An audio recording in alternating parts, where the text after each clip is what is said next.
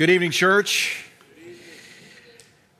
3 John 2, beloved, I pray that in all respects that you may prosper and be in good health as your soul prospers. We're looking at emotionally healthy spirituality. First week we talked about the happiness heresy, the demand to be happier and to be happier and to be happiest. And yet, many times it's in our lack of happiness that God will use those very circumstances to draw us deeper into Himself. And then last week we highlighted from Peter Scazzero's book by the same title, Emotionally Healthy Spirituality. We highlighted some of the problems that indicate that maybe we're not quite as whole on the inside as God would have us. And you can go back and listen to that message for the sake of time. But tonight, I want to talk about the poison of productivity. And I introduced this last week, but this is such a subtle thing for us. It's like a drug addict. They say that cocaine addicts are always looking for their first high. And they spend the rest of their addicted life trying to recreate that first high.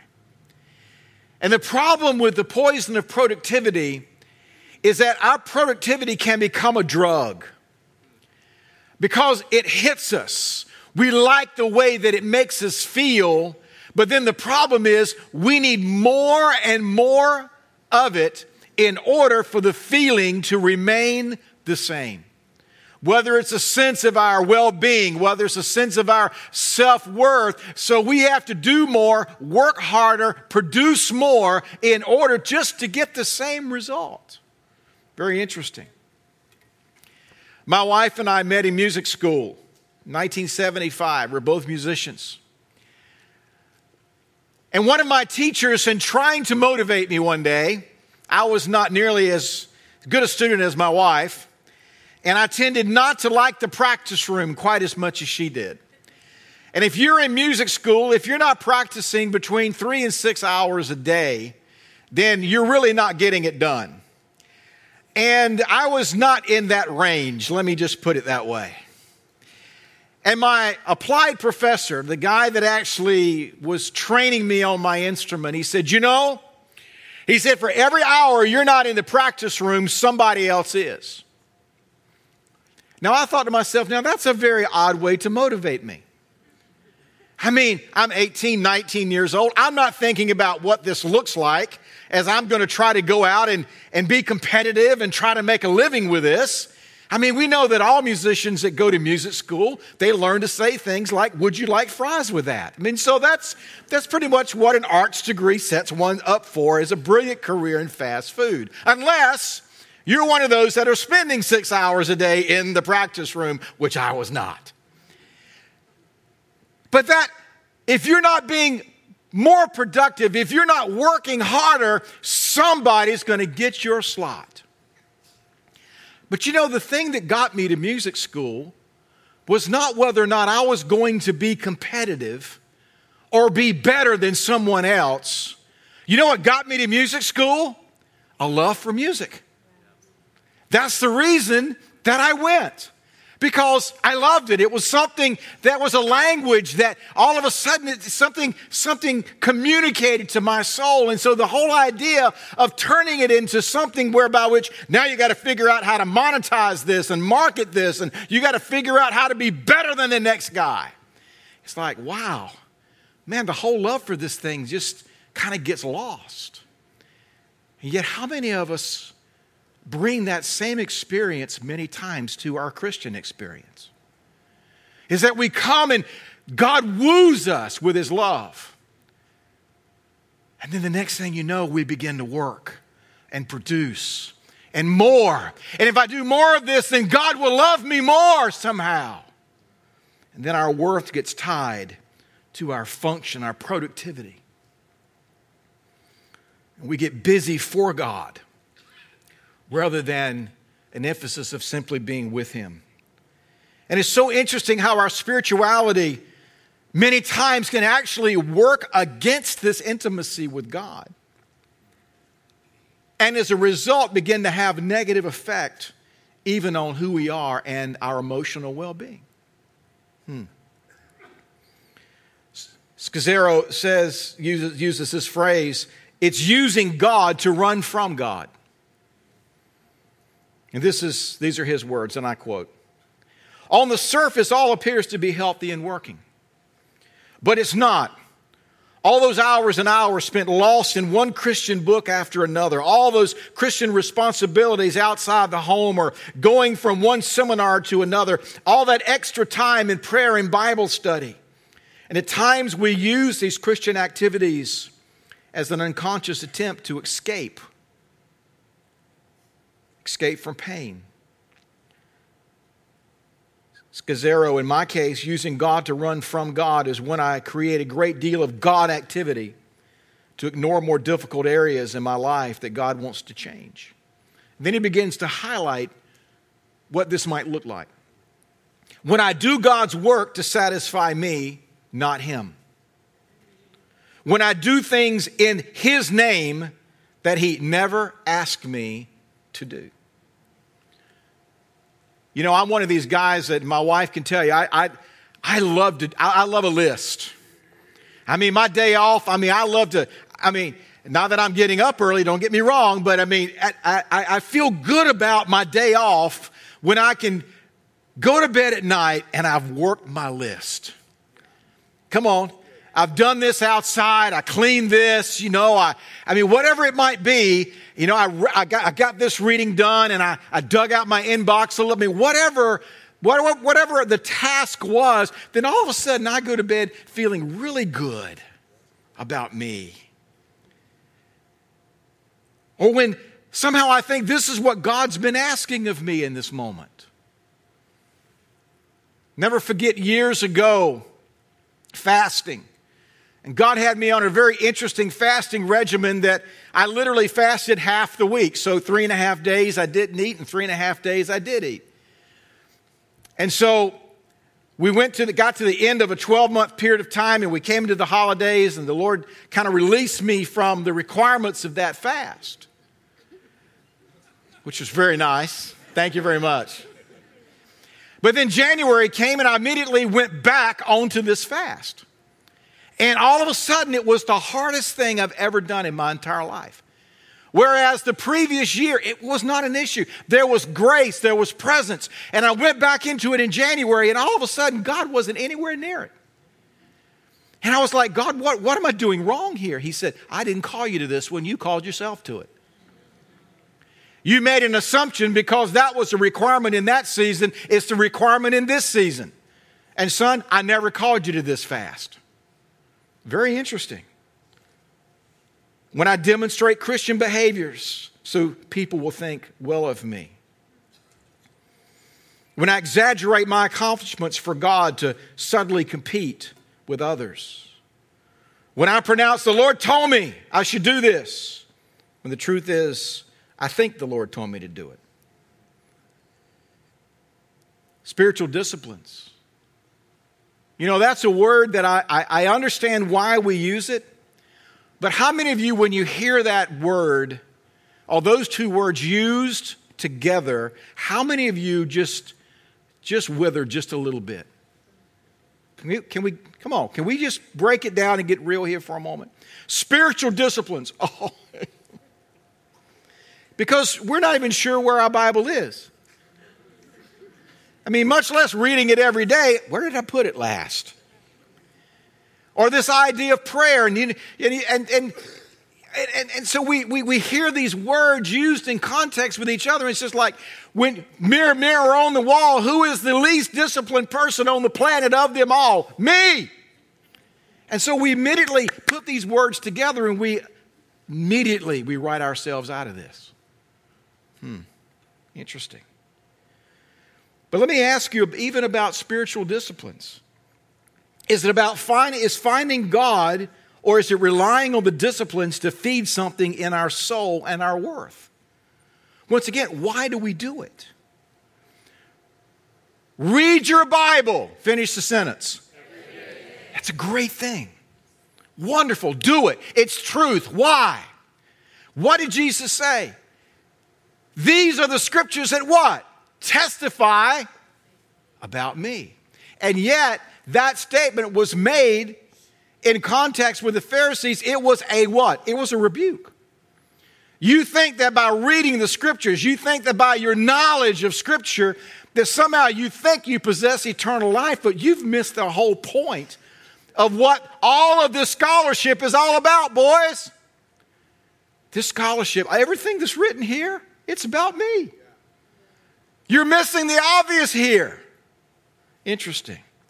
And yet we can apply this same idea of using God, of giving. I'm giving because, yes, it's the right thing to do, or I feel better when I give. Service, worship. It makes me feel better. But it's amazing that just like that drug, it makes you feel better for a moment, but it's amazing what a fast acting, and it's amazing how quickly the effects of the drug wear off. It's really interesting. We come into an amazing moment of worship, and we're being touched and our endorphins are rolling out. I mean, we just feel, it feels great. And we're not even at the car until the effects of the moment are gone. I was raised as a heathen Episcopalian. And I'm not throwing any shade on Episcopalians. Listen, you can be a heathen anything, all right? But I was a heathen Episcopalian. But I learned when to stand and kneel and sit. And, I got catechized and I learned all the right stuff at the right time. It's only one problem. I did all the right stuff. And it's interesting that even when my parents stopped going to church, even as a teenager, I would go myself. Why? Because I felt better because I've been to church this week. I feel better about me having been to church. There's only one problem. I may have felt better about me, but I was no more intimate with Christ at the end of the day than I was before I ever walked in at 11 a.m. Interesting. And this is sadly the plight of many, many people that feel connected to a church. Are you a believer? Oh, I go to church. I pastored in North Carolina for many, many years. And part of our challenge with evangelism is that everybody was saved because everybody was attached to a church. You wanted to talk to them about their soul. You wanted to talk to them about Jesus, and they would immediately begin to what? Rip off their church membership to you. Oh, yeah, I'm a member of First United Apostolic Holiness. Title this long, but but they were connected to a church. They were good. So as long as they were clocking in and clocking out, their soul was okay. But how many of you know eternally their soul wasn't okay? And it's this idea of doing for God instead of being with God. Scazzero again works another list here. Doing lots of work for God is a sure sign of a growing spirituality. These are problems. That it's all up to you, and you'll never finish while you're alive on the earth. God can't move unless you pray. You ever heard that one? There was some famous Christian fiction that was written about 20 years ago. Everybody loved these books. But theologically, they were nightmares. Truly. Because they sadly kind of laid out a subtle blueprint of how strategic level spiritual warfare was supposed to operate in the role of the believer. And if these folk would only just pray a little bit more, then I could do something. But I'm shackled because these folks won't pray. How many of you know that God has never been bound up by what you do or don't do?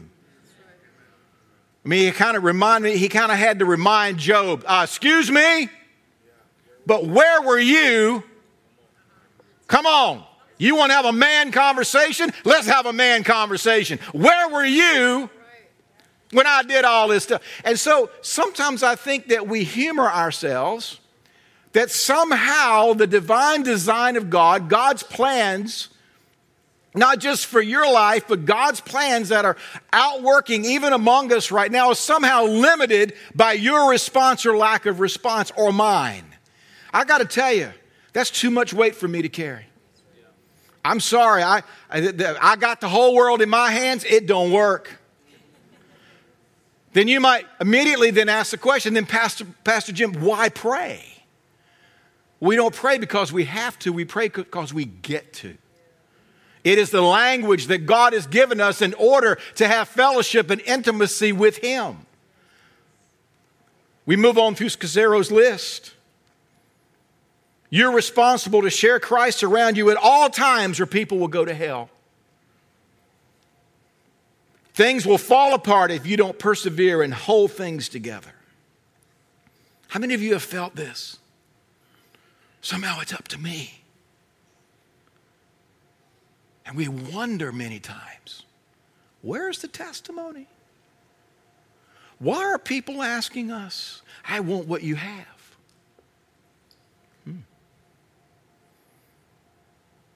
Are these things wrong? Is it wrong that we would share our faith? Is it wrong that we pray? Of course not. But it becomes the emphasis and the motivation of why we do these things. Scazzero again. Work for God that's not nourished by a deep interior life with God will eventually be contaminated by other things such as ego, power, needing approval of and from others, and buying into the wrong ideas of success and the mistaken belief that we can't fail. You know that last statement right there?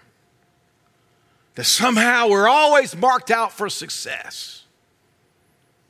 I don't know, but last time I checked, it was a pretty grim list in Hebrews of the fathers of the champions of the faith. Many of them didn't end up what the world would call successful. Fat bank accounts and living to ripe old ages in retirement homes didn't quite work out that way for them. And yet these were commended as the heroes of the faith. How do we even define success?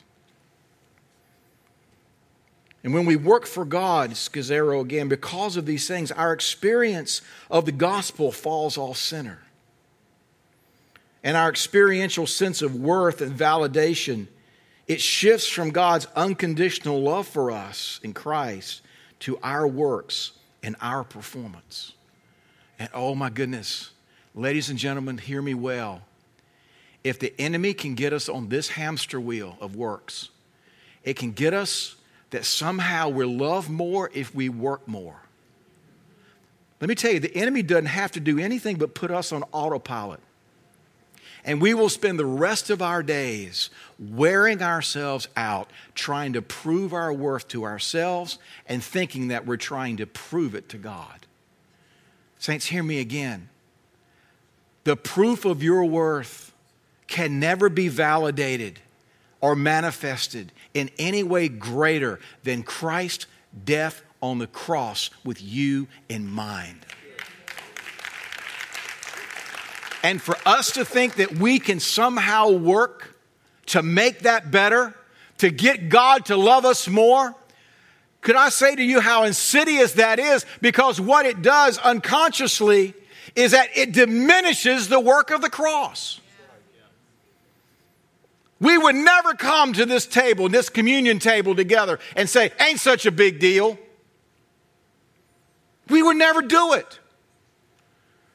The reverence that happens in that moment where we remember what Christ did for us, we would never come to that moment thinking, yeah, but I need to add a little something to that. We don't do it in that moment.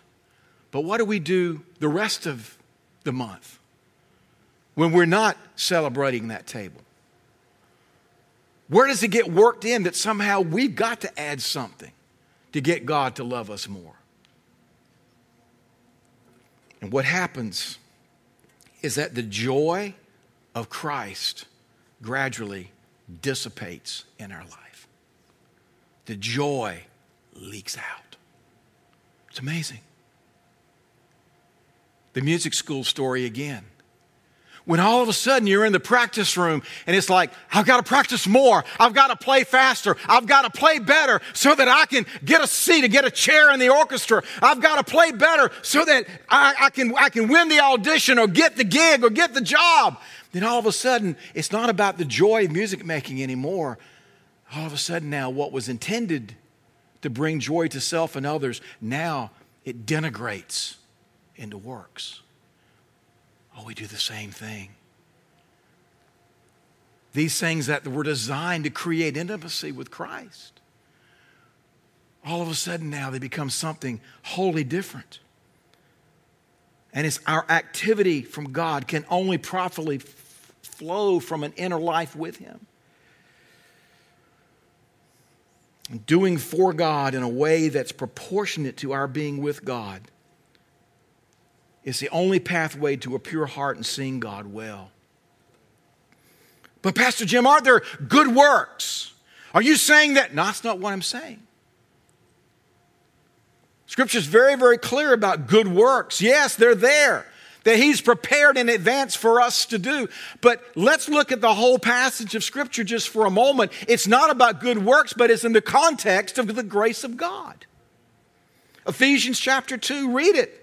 It is by grace you have been saved through faith. This not from yourselves. It's the gift of God.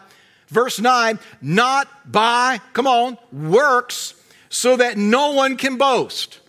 And then we move on, for we are God's workmanship. What does that mean? It means God's the one that does it, not us. We are God's workmanship, created in Christ Jesus to do good works, which God prepared in advance for us to do. But what is the context of this? It is the ordination of God. It is the empowering of God. It is the grace of God. The disciples asked Jesus, what are the works that are required? He said, just one. This is the work of God, to believe in the one whom the Father sent. That is our work now, is to believe. Philippians 2:13, it's God who works in you to will and to act according to His good purpose. Years ago, I would get ready to go into a ministry moment, particularly as it involved ministry, prophetic ministry over people. And there was always this panic. I mean, you can kind of get up sometimes and have your notes and do a bad job presenting, but you can get through the moment. But when you're standing in front of a stranger and they're like, all right, prophet boy, I want my word. I got my recorder in your face. And I'm getting ready to build the next 5 years of my life about what you're getting ready to say. So don't mess this up, prophet boy. It's just a little bit of pressure. You know what I'm talking about? And so there was this modicum of panic that would always come upon. And you can get real spiritual in a moment like that.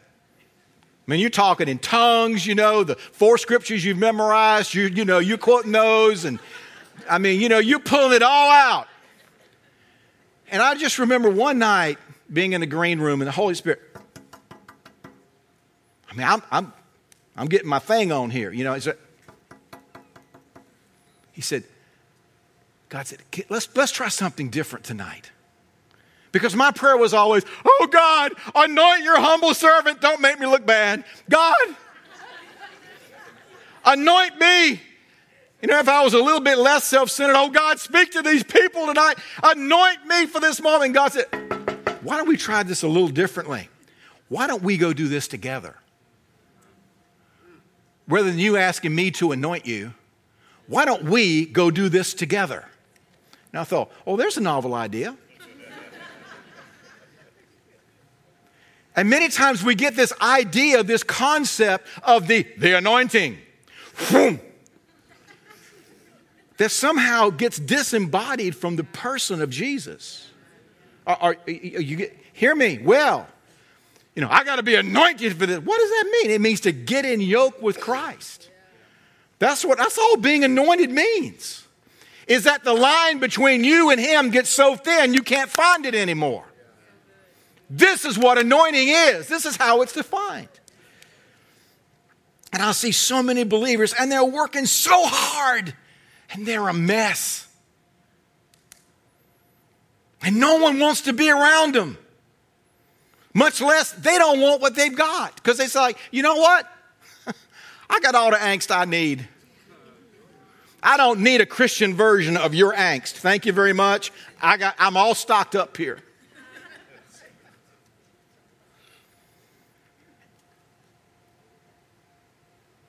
And as I've been doing this for a moment, it's not the anointed men and women that I'm attracted to, that can sing and preach and prophesy and do these amazing things, start churches. I mean, these are great people.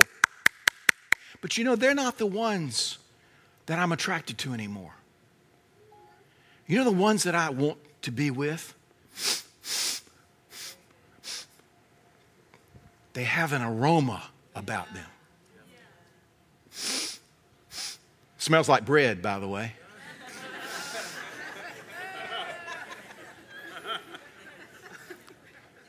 Come on, you know what I'm talking about. It's like walking into the airport and you smell Cinnabon. It's like you're not thinking cinnamon roll, but you smell it. It's like, I mean, you become like a robot. I must have 3,000 calories. I mean, because what is it? It's the aroma. You didn't even know you wanted it till you smelled it. What do you stink like? Yeah, but he's anointed. Yeah, but oh my goodness, oh wow, and he can, and she can, and they're amazing. Wonderful. Wonderful. But you know what? I don't know that they're the ones that people really are running down and saying, what are you wearing? What have you got? It's that aroma. It's that life that is spoken of in Scripture. To the one is the aroma of life, the other the aroma of death. Interesting. Luke 10, and I'll close with this. You know the story, Mary and Martha. It's a beautiful way just to bring this to a point. I mean, Martha's working. She's getting it done. She's putting it out. And Mary's just there. Just receiving. Just receiving. Finally, Martha says, really? She's not serving in the nursery. She's not on the worship team. She's not leading the small group. She hadn't made any disciples this year. Come on, Jesus, jack her up. Let's get it. Chip, chop, chip. I mean, let's get some modern vernacular attached to this. Come on, Jesus, I'm all about the mission here. She's just sitting around. Jesus said, Martha, Martha, you're worried and upset about so many things, but only one thing is needed, and Mary's chosen what's better. And you know, long after she doesn't have the applause, and long after she doesn't have the same function, long after she's not doing the things that she's doing now, all that stuff's going to go away. But you know, the one thing that Mary's doing, it will never be taken away from her. Some of us need to redefine ministry. We see ministry so many times as those things that are external, and they can be quantified. They can be testified about. But can I submit to you that the majority of the ministry that God has called you and I to, it's like the 90% of the iceberg underneath the water that nobody ever sees. I have people come to me, and I'm sure Pastor Donnell and the other pastors, how long do you pray every day?